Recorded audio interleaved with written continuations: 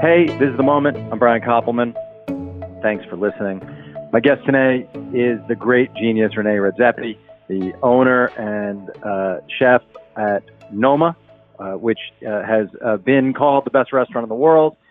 I've eaten there, and it is certainly, if it's not the best restaurant in the world, it's really, really, really close, if there is such a thing as a best restaurant. And Rene is someone who's long held my fascination.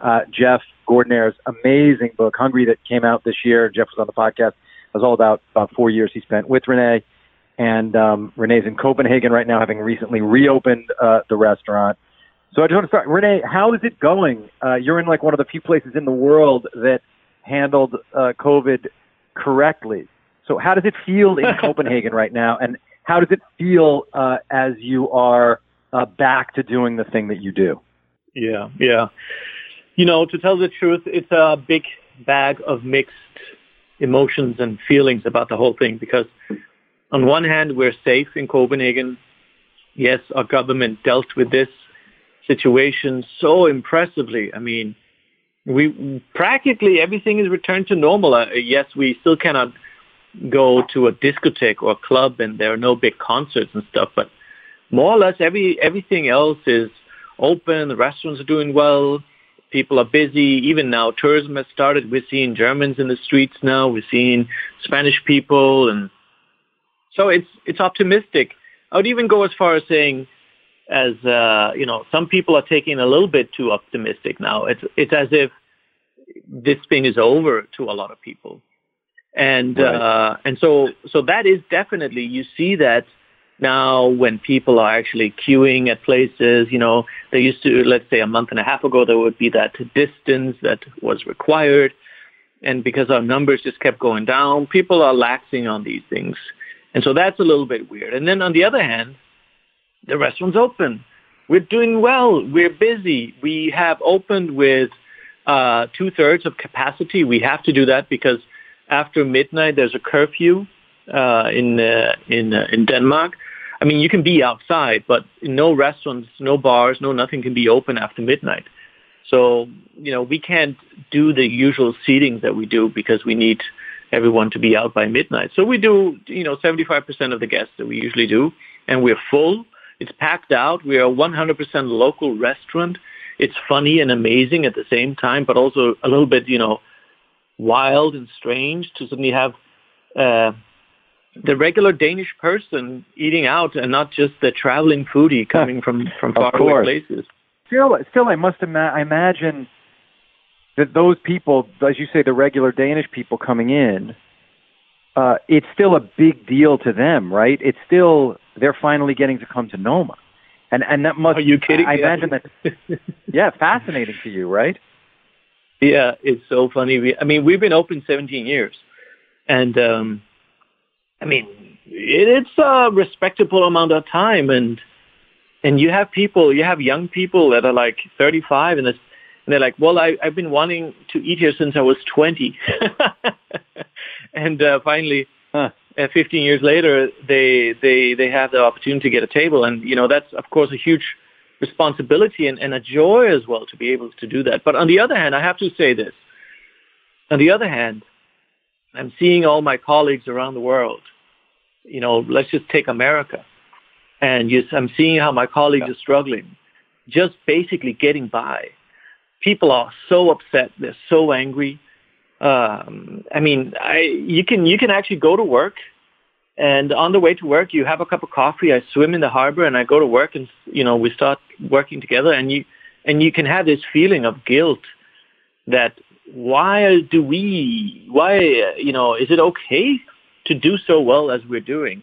When I see my colleagues are just completely struggling, and our trade right now worldwide is almost like as if we're watching the Titanic, and whoever gets out on the rescue boats, that's what's going to be left. But as a whole, it's sort of on disaster course, and it's hard to watch that when you're just sitting here in the cold Nordics and small little country, and things are going well, and it's going so well that even when it's going bad, people aren't noticing it, because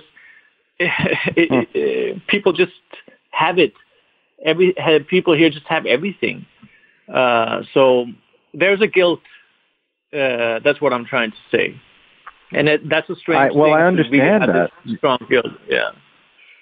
Well, yeah, I understand the guilt, but also, because it also feels to me, I had the great songwriter Jason Isbell on the podcast a few weeks ago. He's been a friend for a long time, and he was talking about, he recognizes his role, which is he is sort of a leader in a certain way for a group of people. And I imagine for you, Rene, you know what your place is in the firmament of the restaurant in the business. There are very few people who occupy the space you do as a mentor, as a leader, as a touchstone. And so how do you deal, as you know, I'm a longtime close with Dave Chang, who I know is a dear friend of yours. Are you talking to these people? Are you trying to coach? Are you listening? Are you engaged with their struggle? Absolutely. On a regular basis? Absolutely.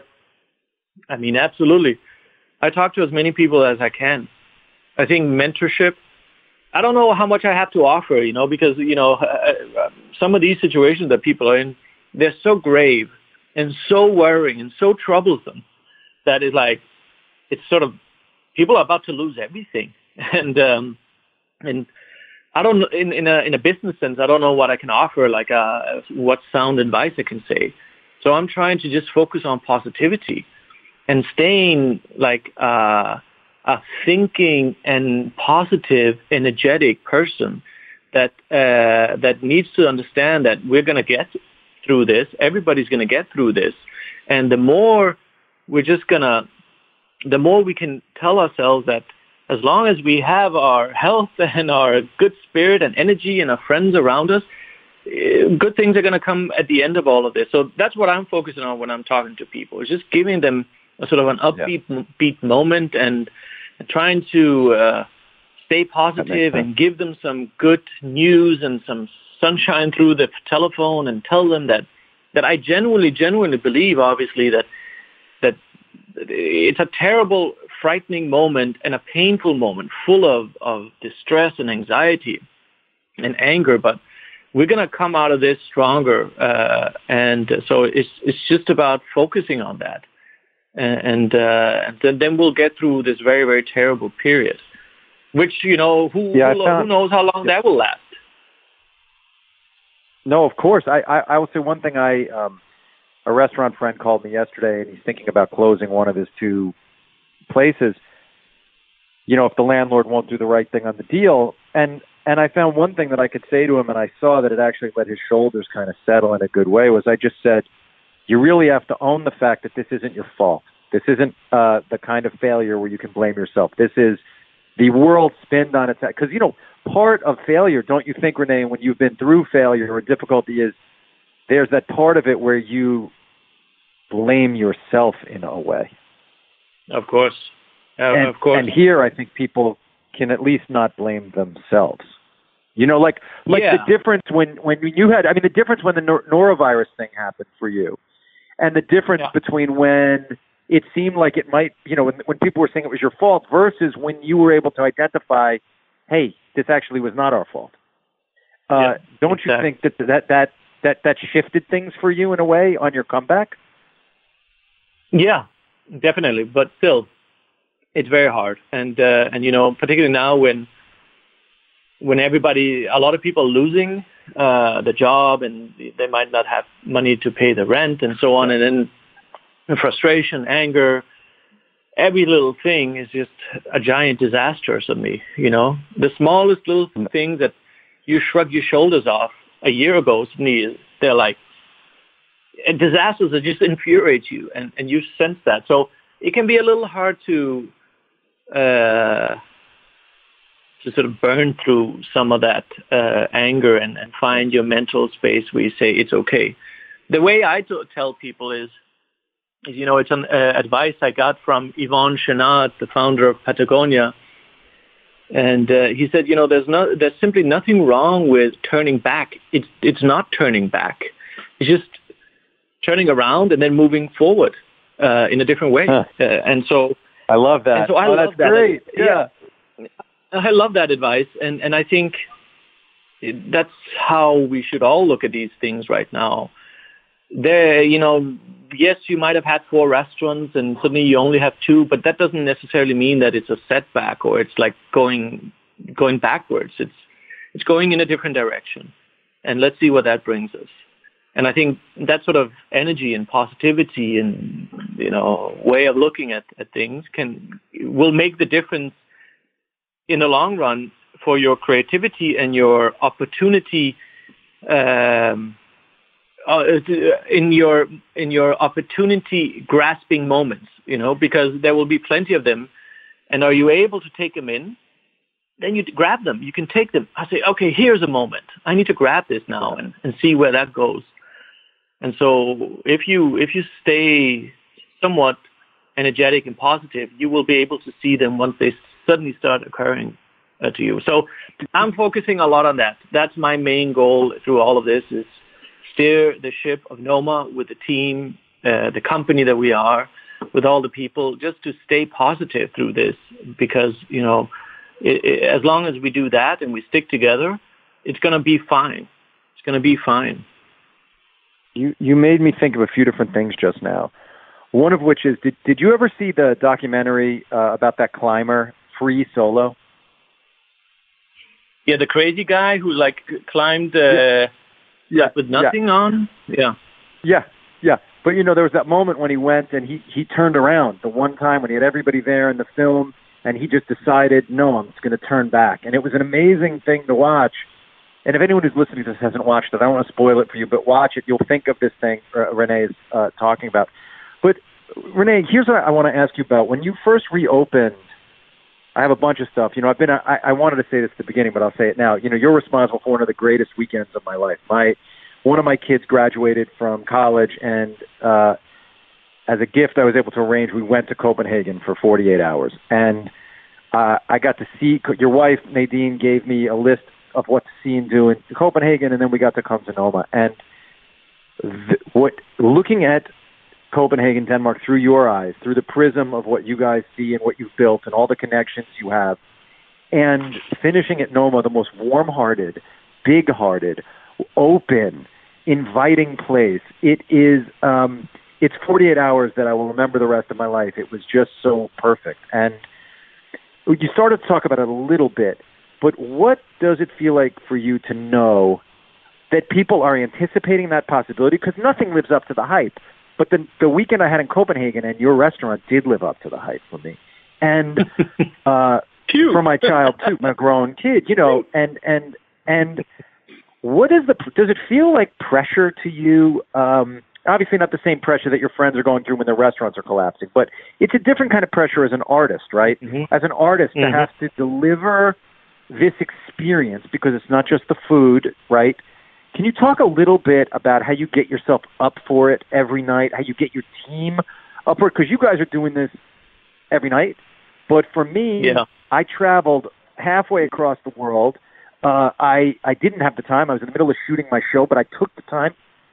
What does it feel like from your perspective to be in the process of creating this experience for people and keeping yourself in a place where you're open enough to be sort of open to what's happening?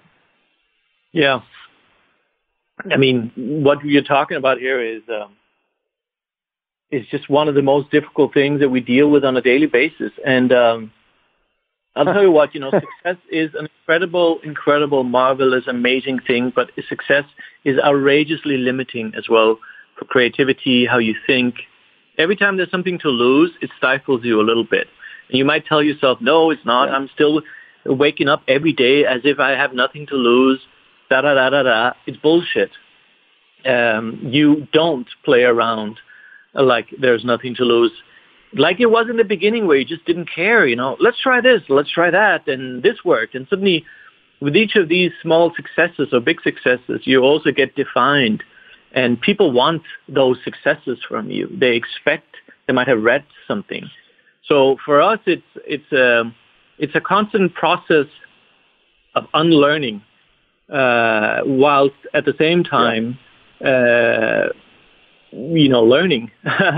it's a dual thing that happens there. Just shut off everything you thought that was important to you, like a decade ago, 5 years ago, last year even, and just start again. And I'm saying that, and it sounds very sort of like as if we're doing it on a regular basis. I mean, we're doing it somewhat, but to actually say, hey, listen, Noma, let's just shut the whole thing, and we'll find an old warehouse somewhere in the middle of nowhere, and let's see what happens. That's basically what we should be doing if we truly, genuinely just want to kind of, hey, here's beer crates. Let people sit on beer crates to begin with. We'll just cook something, and it's going to be what it's going to be. But that will guide us. It's complete sort of creative freedom again, and it's not expensive either. It's just whatever it is, and so we deal with this all the time, man. And it's not easy. We talk about it all the time, and we talk about the fact that being productive and having production doesn't equal creativity. I genuinely believe that that for us, having daily production, in terms of mise en place and chopping onions and cooking the fish for the guest, is really taking away for creativity at the end. And I also believe that for every good idea that comes out of you, you need 10 good ideas coming into you. And that's up to yourself or up to me as a leader to ensure that we continuously fill ourselves with fresh knowledge, information, impressions, so that one thing can come out. And that's very, very hard when you have a lot of production always lurking over you, because ultimately we should all just be like spending 8-10 months of the year just reading, traveling, meeting things, and then have this great release 2 to 4 months a year where it's everything that just comes out at the perfect moment. But it isn't like that. We're open 12 months a year. We're open 5 days a week. There's a lot of production. So I don't know, man. I don't know if that answers your question. We deal with this pressure, and we are very aware of it. Well, it answers the question. Well, it raises the question in a way. It adds to the question. And this is something I think about all the time. Like I was writing yesterday, and the writing was hard. The production part, right? Writing. And I realized it was because I was a little bit empty of stuff, and there was a book I wanted to read, and I made myself take a long fucking walk, and then I sat down and I read for like 4 hours. I just read a book, a novel, something that wasn't direct, that didn't have a direct impact on my work. Yeah. But I knew I needed to fill up. I couldn't empty out because I needed to fill up. But that's that's like a fucking discipline, right, man? Like it's not. Because our instinct when we're people who are productive is to keep being productive. How did you train yourself to do the other things, to take yourself away, to take the walk, or to read the book, or to listen to the piece of music? Because I think for other artists, it's important to hear that guys like you do that too. But for me, I learned it through terrible burnouts. Terrible, numbing, sort of creative burnouts, even a personal burnout too, where you're like, and then when you get beyond that, you're like, what is the root of this? And you realize you don't have enough time to do what you love. That's why any creative endeavor at first, the creativity is huge. It doesn't matter what you do. It doesn't matter if you're like at first it's just an explosion, and suddenly it empties out. Because everything that you have built, everything that you've learned and you have in you, it came out. And then suddenly, what's next? And you can't figure it out. And so you can fill that storage up again. You just need time. And so for me, I just learned it from really, waking up and thinking, shit, it's as if there's nothing left. And then being able to, through friends and just personal reflection, realize, okay, you what's the core of this? And then I think I've been able to find it. It's not easy. Don't get me wrong. I mean, I still have mini burnouts almost hourly. No, there's hills and valleys daily, but in the big picture thing, I think we are almost 20 years in, 2 decades in, and it's a long time to be very intensely creative. We soon, myself, my team that's around me, we need more time to be creative. And I honestly, genuinely, the corona virus, COVID-19, has really made me completely realize that the future for Noma is having more time. And so this probably means less days open, maybe many, many months less open, so that, we can say, let's go and study vegetarian cuisine in the old Anatolia and Lebanon, and temple vegetarian cuisine in Japan. And we spent 3 months together on that. You know what I mean? And that's my dream now, is to get to that point. And I think this reflection time that we've had during COVID-19 has made me realize I just need to get there. I need to get to that point. I love that. I love that idea, and I recognize everything you're saying. At the end of every season of the show, I'm just beyond burnt, and I don't know how I'm gonna be able to think of it. And then I just do my journaling, and I slowly, you know what I mean? I slowly let myself decompress and walk the earth and ride my bike and hope that I find it again somehow. And the idea of you being able to put in breaks.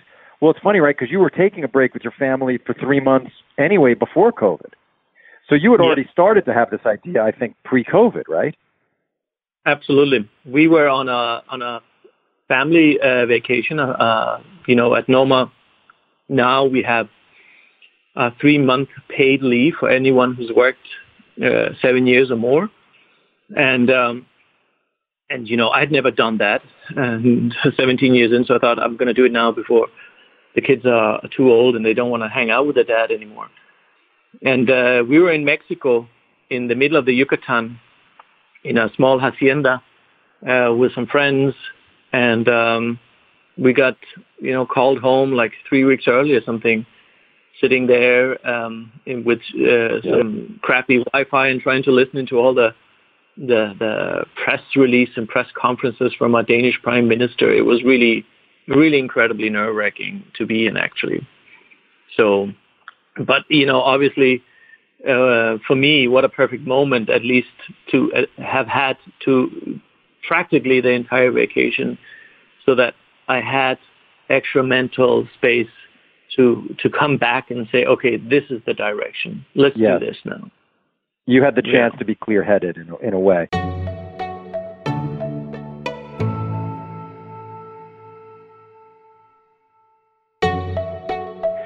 When you first reopened, you reopened as, and then I want to go backwards into your history. I have a bunch of questions about how you got here for people who aren't as familiar with you as I am. But when you first opened, you opened as a burger, with just doing hamburgers for everybody, cheeseburgers. And Rene, I went back and watched the documentary again.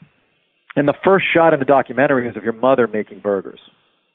It's the first shot of your mother in the documentary. She's over that tray of burgers. And you talk about the kind of selfless food service that she did.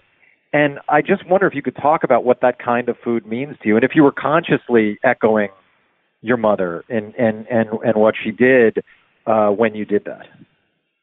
Yeah. Wow. I mean, to tell the truth, now that you say it, I do remember in that documentary that my mother was there with the hamburgers. And, for most of her life, her job has been working either in a cashier, or she's been sort of a cook at juvenile facilities, juvenile sort of, what do you call them, prisons, I guess, or for homeless people. And in this case, she was cooking burgers for a homeless shelter. And when we opened up the Noma at first, I was very, very conscious of the fact that it just felt wrong to open up. And here we have the fine dining menu. You know, we've all been in a lockdown. Please come and taste our 18-course menu. I didn't feel like it myself. I genuinely, I was like, this is so stupid. We should be focusing on opening the doors to everyone. It's about, you know, you hadn't seen a person for almost 3 months. You hadn't been with anyone. You hadn't high-fived or hugged anyone. And so we just wanted to do something where people got together and got to enjoy Noma. And as we started planning that, we generally just thought, what will bring people here? Everyone. And, you know, at first we were like planning sort of a crudité dish or, you know, a sort of a Noma-esque wine bar offerings. And at a certain point we realized if we do that, we're just going to cater to everyone who's coming here already. I mean, how can we make everybody comfortable and say, okay, you know, they're cooking for me. And that's why the burger started, because the burger is the common denominator for what people like. And when we opened the burger on the opening day, we thought to ourselves, maybe we'll sell 300. Well, you know, we had like 5,000 people drop by on opening day wanting a burger. Wow. And we ended up selling thousands of burgers on a daily basis. And we had everyone from, you know, the bank manager parking his Tesla to young vegans waiting for a vegan burger, standing in line for hours. It was just everyone came to the restaurant.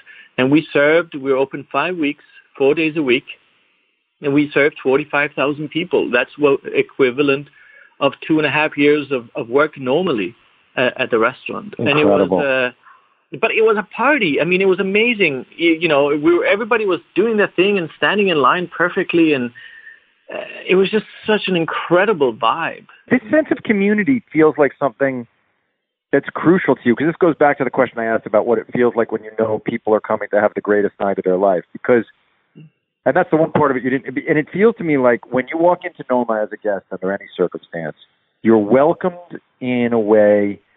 It's theatrical, but it doesn't feel like it's performative. It feels like it's heartfelt.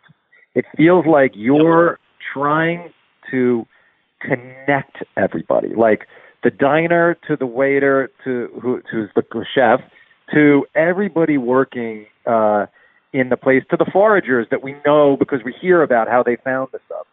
How did you come to that as an idea, Rene, of this, that a restaurant could be a place where you're truly extending this feeling of family and friendship, even in such an exclusive environment? Yeah.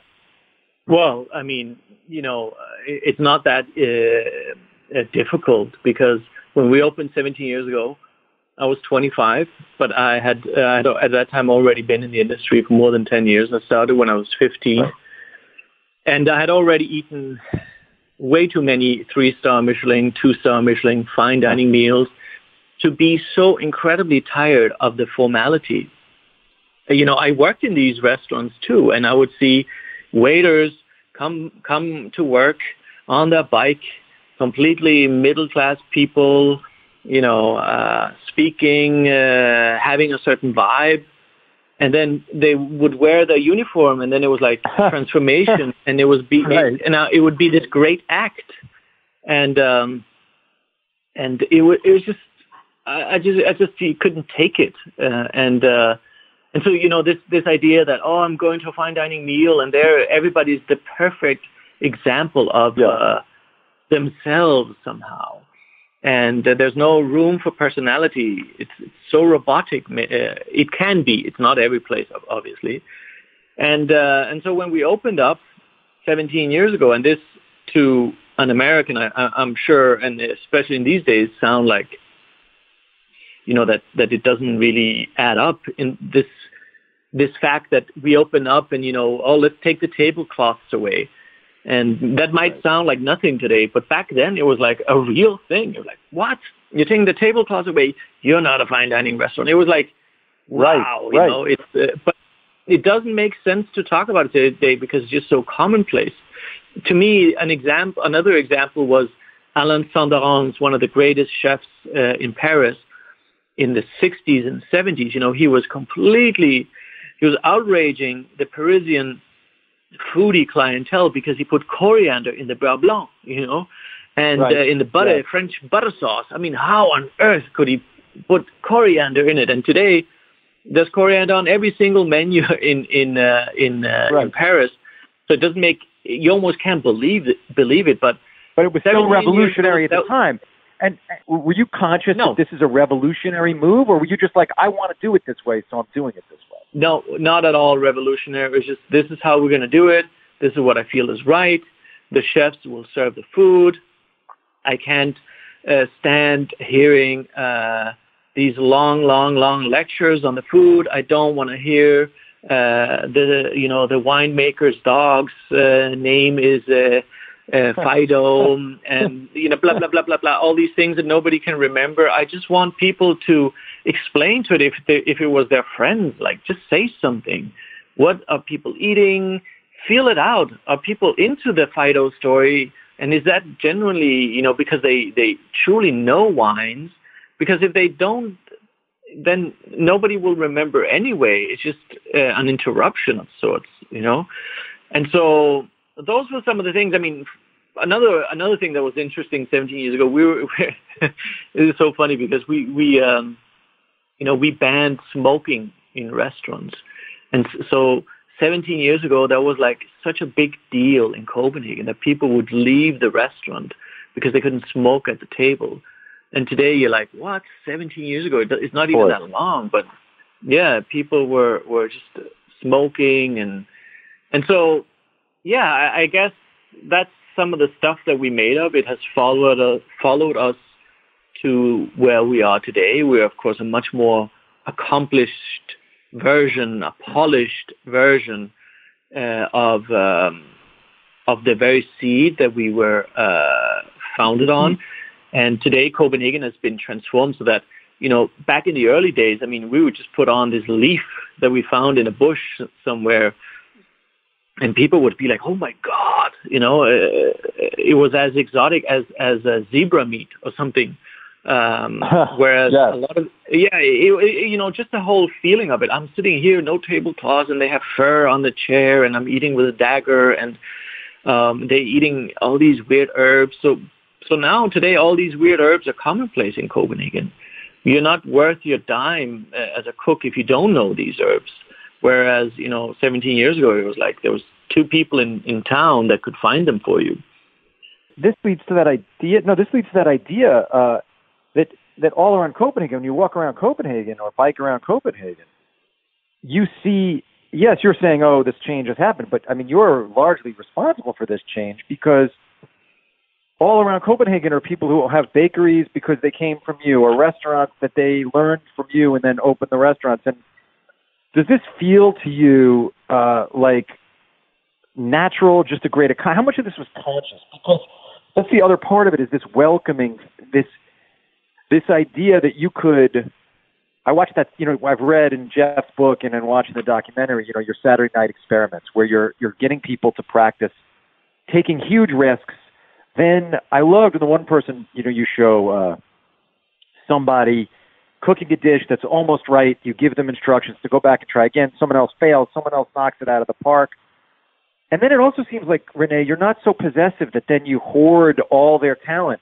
It feels like you're willing to say to someone like Sanchez, "Hey, you're ready now. Go open your restaurant. I'll help any way that I can."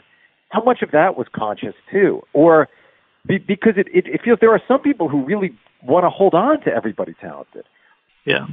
Well, I mean, first of all, at a certain point in my career, I've had some fantastic mentors, but I also had a moment where I left the restaurant, and it was a terrible experience.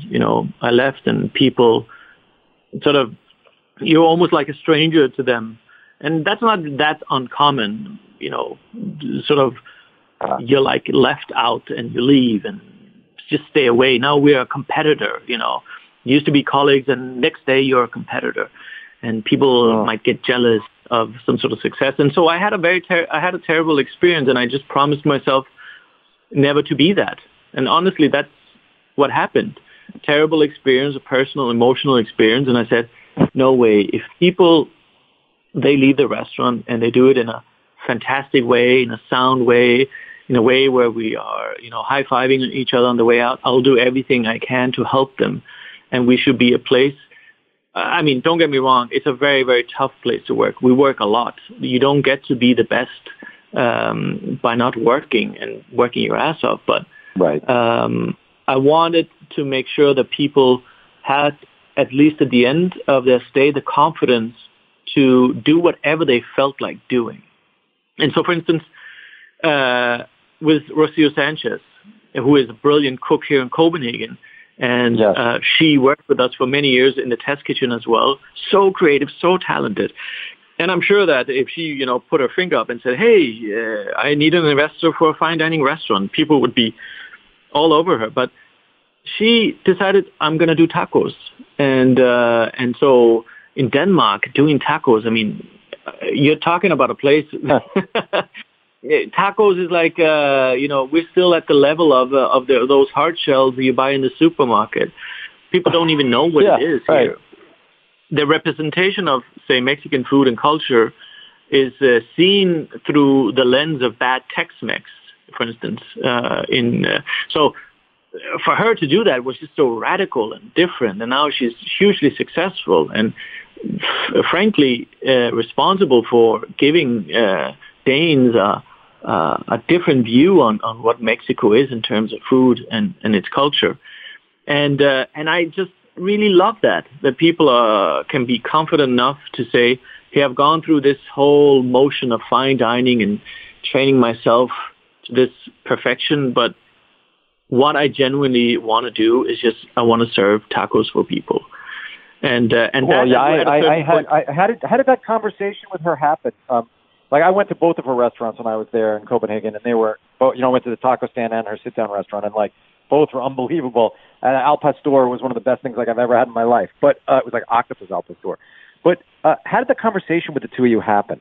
Did she say to you, I want to go on my own? Did you tell her it's time? How does that sort of transition happen in a good way, as opposed to a positive way? Usually in the good ways where they happen. Honestly, I've only tried once or twice in the 17 years where it's like, what happened here? I just don't know what just happened. But most of the time, there's people that are exceptional and that have a pivotal role at the restaurant. We have a sort of a ground rule that they have to help find a replacement. So, there's a constant conversation, obviously, between these people all the time. I talk to them. I'm with them every day, but you also have these sit-down moments where you're trying to plan ahead for all of you, for the restaurant and the creative work. And there, in these moments, you always, step by step, together, find the right moment that just fits everyone. And it was the same thing that happened to Rocio. She came back from Japan after we did our pop-up in Japan, right. And she came back, and we'd had many conversations about this idea of opening a Mexican place in the taqueria. And, I just gave her some advice to open at the market that had just recently been reopened in Copenhagen. And we connected her to the owners. And, that's it. The rest is history. She took over, and within 4 months, she had opened a stand. And I actually remember on opening day, I came by. I was so excited. And it was just a complete mayhem because people were everywhere wanting to try this former sous chef / head of creativity at Noma. And she was only going to do street food for everyone. And it's been fantastic. I mean, and that has always been completely... Most of the time, these things, they happen with, like, for instance, right now, we have another cook who is ready to leave after having spent, like, 8 years. And already like 4 or 5 months ago, we started the conversation. And it's a sort of a year notice. And that leaves us enough time to find the replacement, to train the replacement. One of the ground rules we have for people is that with the replacement, they have to make sure that the replacement don't make the same mistakes as they did. They have to actively want them to be better than themselves. That's what I tell people. And so most of the times it actually really works. People really do it, and it's a very healthy thing to do, to have people themselves help find their replacements. I've only had very good experience with it. And does it make you feel great when you walk around or bike around your city and you see all these people who came through your place and are now set up and doing their own remarkable things? And I especially think for you, knowing a bit of your history, because you were someone who came from Macedonia and ended up in Copenhagen at 12, and it feels like you didn't have. I'm fascinated by these narratives. So this huge community you've built now all over Copenhagen, how you've made Copenhagen a place that everywhere you go, you're so comfortable. And I wonder how much of that you think has to do with the estrangement you felt when you were young. Yeah, I mean, first of all, I think I'm a part of the community building in the restaurant trade here, but I'm only a part of it. It's very, very important for me to say this, that it's people's own decisions to stay in town, to come here, and they build their own world and their own thing, and they become part of the puzzle. And so, they contribute to the mass of things. I can't say that it's that all of this is because of me or the restaurant. Not at all. I think there are many, many factors. And yeah, I do feel happy when you take a bike ride through town and you put your hand up maybe 10 times because you're saying hello to people that you worked with or people you have a connection to. It feels good. I mean, I really love the feeling of a village, even though we're a capital city. We do still have the sensation of a village. And I would say mostly people are actually very, very helpful to each other. I mean, don't get me wrong, there's still competitiveness in town. People are still fighting to have their guests. And, there's also jealousy and people start up. And, I mean, it is a part of it. And yeah, I mean, look, I'm to most people, I would probably just look like a Dane, but I am not 100% Dane. I was raised in a very different way. I was raised in a Muslim household, and that can be enough for you to be considered an outsider here in a place that is very, very homogenous, like Denmark, And growing up, I always felt like, I live here, and I guess I'm a Dane, and and all that stuff. But what is it that makes me not 100% understand what's going on? And the people, my friends, they would tell me all these bedtime stories they would have as kids, and I never had them. Or this food, well, I never had that food. I had different foods, and so yeah, I guess maybe I haven't even. Now that you're saying the question the way you did, I haven't thought if that's one of the reasons why I like to have this sense of neighborhood from all the cooks and most of the former staff. Maybe that is a reason why. That's something for me to think of. I haven't thought about it like that before. Yeah. Yeah. Well, good. I'm happy to know that I prompted that for you because when I think about even the question I started with about community, about the welcoming, because that's the other thing about Noma. So when you decided no table, it was a few years ahead of David Chang reinventing fine dining in America, right? But Dave did it in a very different way than you did it. And the thing about walking into your restaurant is the warmth. And it does tie into me. It makes sense. I didn't think of this before the podcast, but even just talking about this, you not understanding the customs or the ways people did things. Perhaps that's why you make such a point when someone enters your restaurant to make them feel welcome and a part of it and not estranged. In fine dining restaurants, all of us have those moments of feeling uncomfortable. even someone like me, I've eaten in, I've had the opportunity to eat more good restaurants and friends with more chefs. But still, there's that moment, if you go to some place in France, you're uncomfortable for a second. You don't feel like you belong. And you've endeavored, it seems, Rene, to give everybody this sense of belonging. And it's funny that it's from somebody who felt he didn't fit in or didn't belong. It makes a kind of sense in a way, right? Yeah, maybe. Yeah, you're right. That's a good analysis of things. Definitely. I mean, Dave, he and myself, we're very good friends, and I, if there's one person that's the most successful of our entire generation, it is by far Dave Chang. There's nothing that even comes close to David Chang. He is so outrageously smart and successful, and he has just done so many things to better food that people just forget or don't even know, or maybe refuse to understand or accept. But we also, it's two restaurants in two different places. Like, I bring a European tradition, shaking that up a little bit with a Nordic, through the eyes of a Nordic sort of democracy and the lens of a immigrant to this place. And Dave Chang, in New York City, the urban, the power he brought to the table, the energy, stripping away all the formality, just focusing on the food and the energy. It was just fantastic. I'll never forget the first time I went to Momofuku Sambar, and Wiley Dufresne actually told me, "Hey, you should go there. This is really something." And I sat in the bar with Nadine, my wife, and all this food started showing up. And I'm like, "Oh, excuse me, we haven't ordered this food." And then, back then in Europe, there was no real sort of that VIP treatment. And then the chef just looks up and says, "It's okay, chef. We know who you are."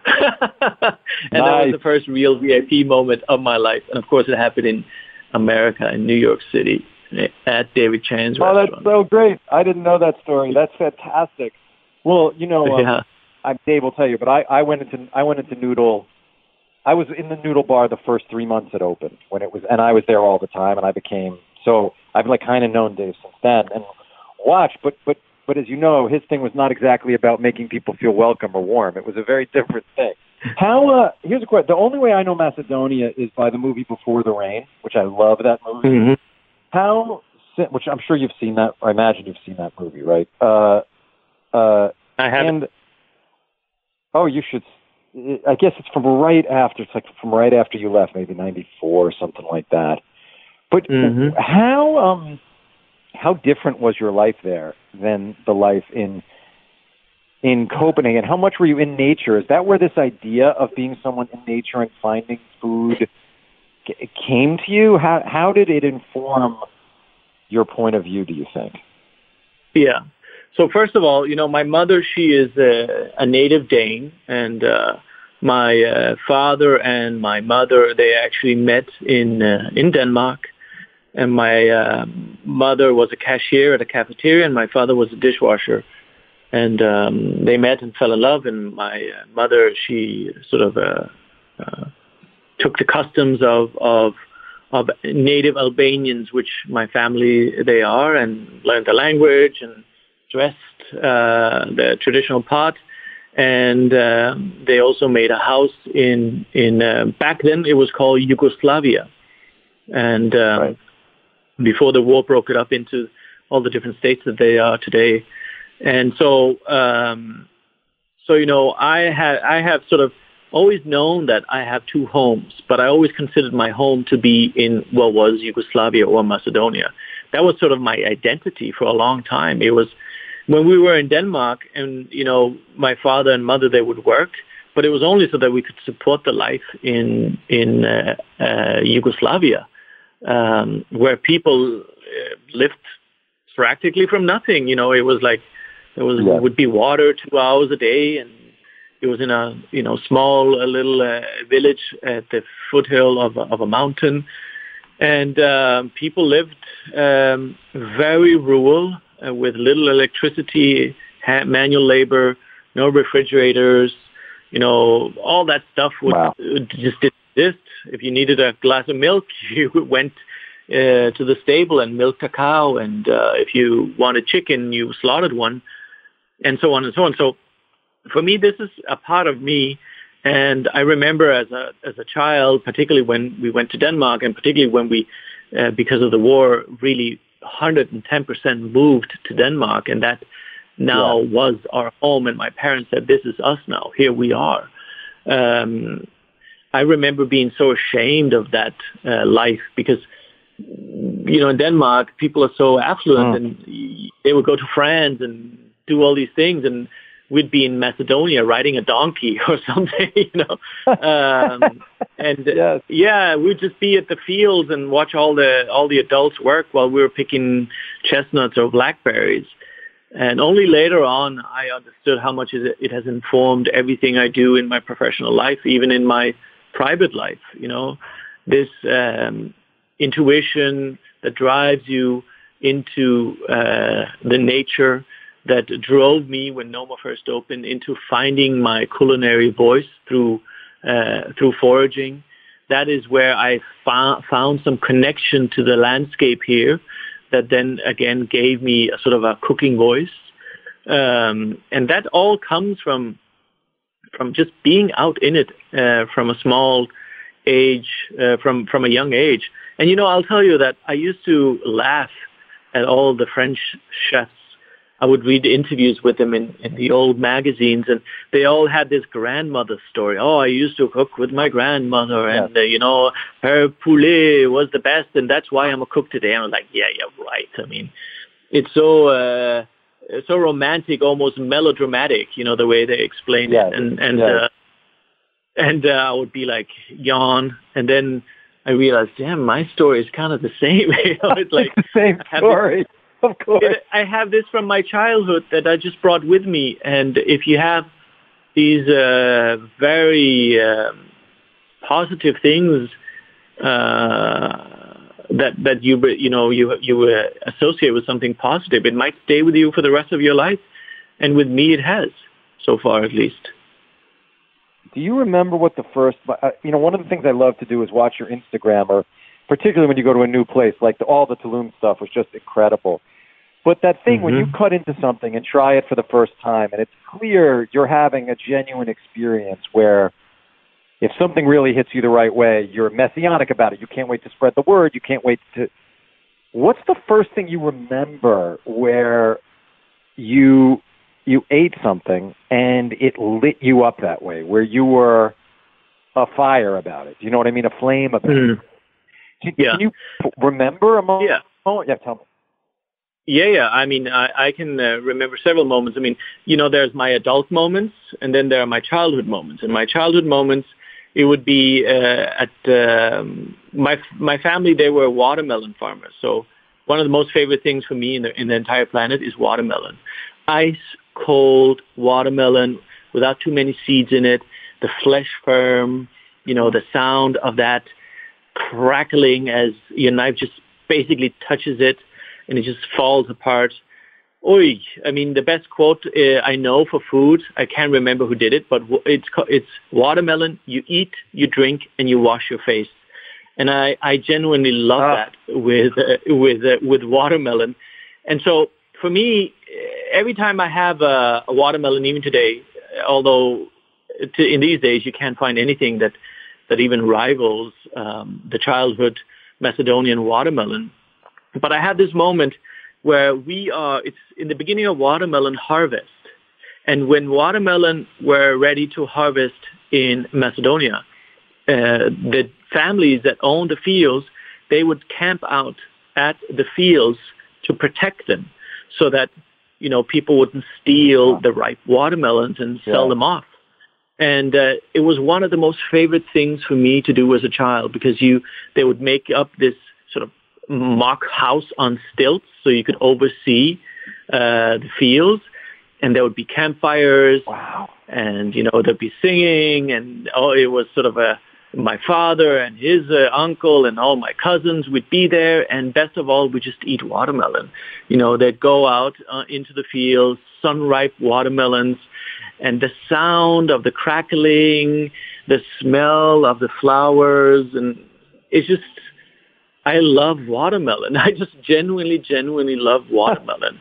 and that's, I had the same thing with blackberries too. I love blackberries because we would, when the adults would work on the fields and, this heavy burden of like manual labor, and we'd walk around the edges of the rural landscape and at the end of summer or the beginning of fall, I guess, when there would be plentiful of blackberries, we could stand for hours and eat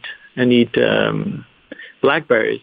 I also have a similar story with cherries because there was a cherry tree, and I would climb it and I would sit for hours and just eat cherries. And when I was a child, I could just see which would be the perfect one from the shape or how they were hanging. You learned yourself this. That's a good one. You could see sort of from the heaviness, or I don't know what it was. I can't do it today, but I used to be able to do it as a child. And so those are incredible moments. And then I have these pivotal moments as a young adult, or I should say young cook, where, 25, 26 years old, Noma is opening, and we're out in the landscape. And at that time in Scandinavia, it was sort of very like, kind of like the cold north, beets and onions and rutabaga. We thought that's our larder. That's what we have to cook with. We didn't really know what was out there. And then I've told this story a few times, but it is one of the first moments when you're like blown away and you realize that you can tell there's a lot of things that. Yeah, but so we're out there on a beach. It's early spring, and beaches in Denmark, they're a little bit whatever, Let's just say like that. They're not like your Californian beaches or anything like that. And so it's early spring. It's still kind of cold. We're walking through all this rotting seaweed with our Wellingtons on or rubber boots, and suddenly there's this patch of green, and we walk towards it. And it's not just seagrass. It looks like chives. And, as you snap it, it has almost the same sound as when you cut into a watermelon, that sort of deep sound, like, and intuitively, we just put it in our mouths and eat it. And that's something I would recommend. By the way, for people listening to this, don't just randomly do that. Yes, agreed. No, you can actually really get into a lot of trouble. And, if you eat the wrong things, you can even get into a lot of trouble. But we did it. I bite into it, and then it is. I can't remember the name of it in English, but in Danish it's called strandtræhage. It's not the most appetizing or easy on the tongue name, but it is a beach plant that grows out there on the beaches, some places through if it's best through the rotting seaweed, and it tastes exactly like cilantro or coriander, because it has the same chemical compound in it. And, obviously you're there on this cold, windblown beach on a corner near Copenhagen, and you're thinking to yourself, damn, I mean, we have coriander. That's a part of our flavor profile too. Now that's part of flavor cuisine. I bring that in. Yeah. I mean, for us, it was like, at that time, 17 years ago, coriander was still like heavily exotic. It was a Thai cuisine or, maybe Mexican food, but you didn't really see it on a regular basis. Danes weren't certainly cooking with it at home, not at all like they are today. Today, everybody's growing it, so we can get coriander. I don't need to go to the beach to have a coriander flavor. I can go to the beach now to have a salty coriander flavor with a different texture to it. But it was just one of those moments where you're like, okay, this is on. If coriander grows through rotting seaweed, there's more out there, and it was a big push. Well, I'll tell you, I know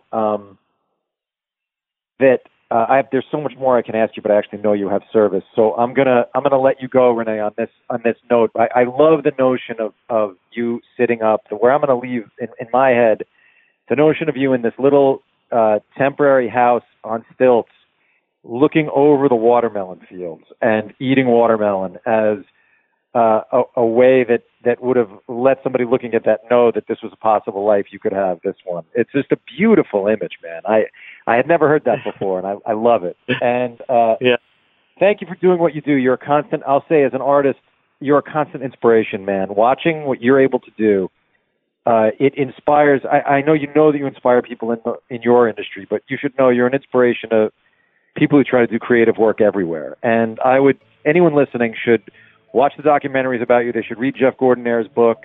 They should try to come to NOMA if they can, and they should follow you on social media because you're very generous there. So thank you for doing this, man. Have a great service tonight. Thank you so much. Thank you, and be well and be positive.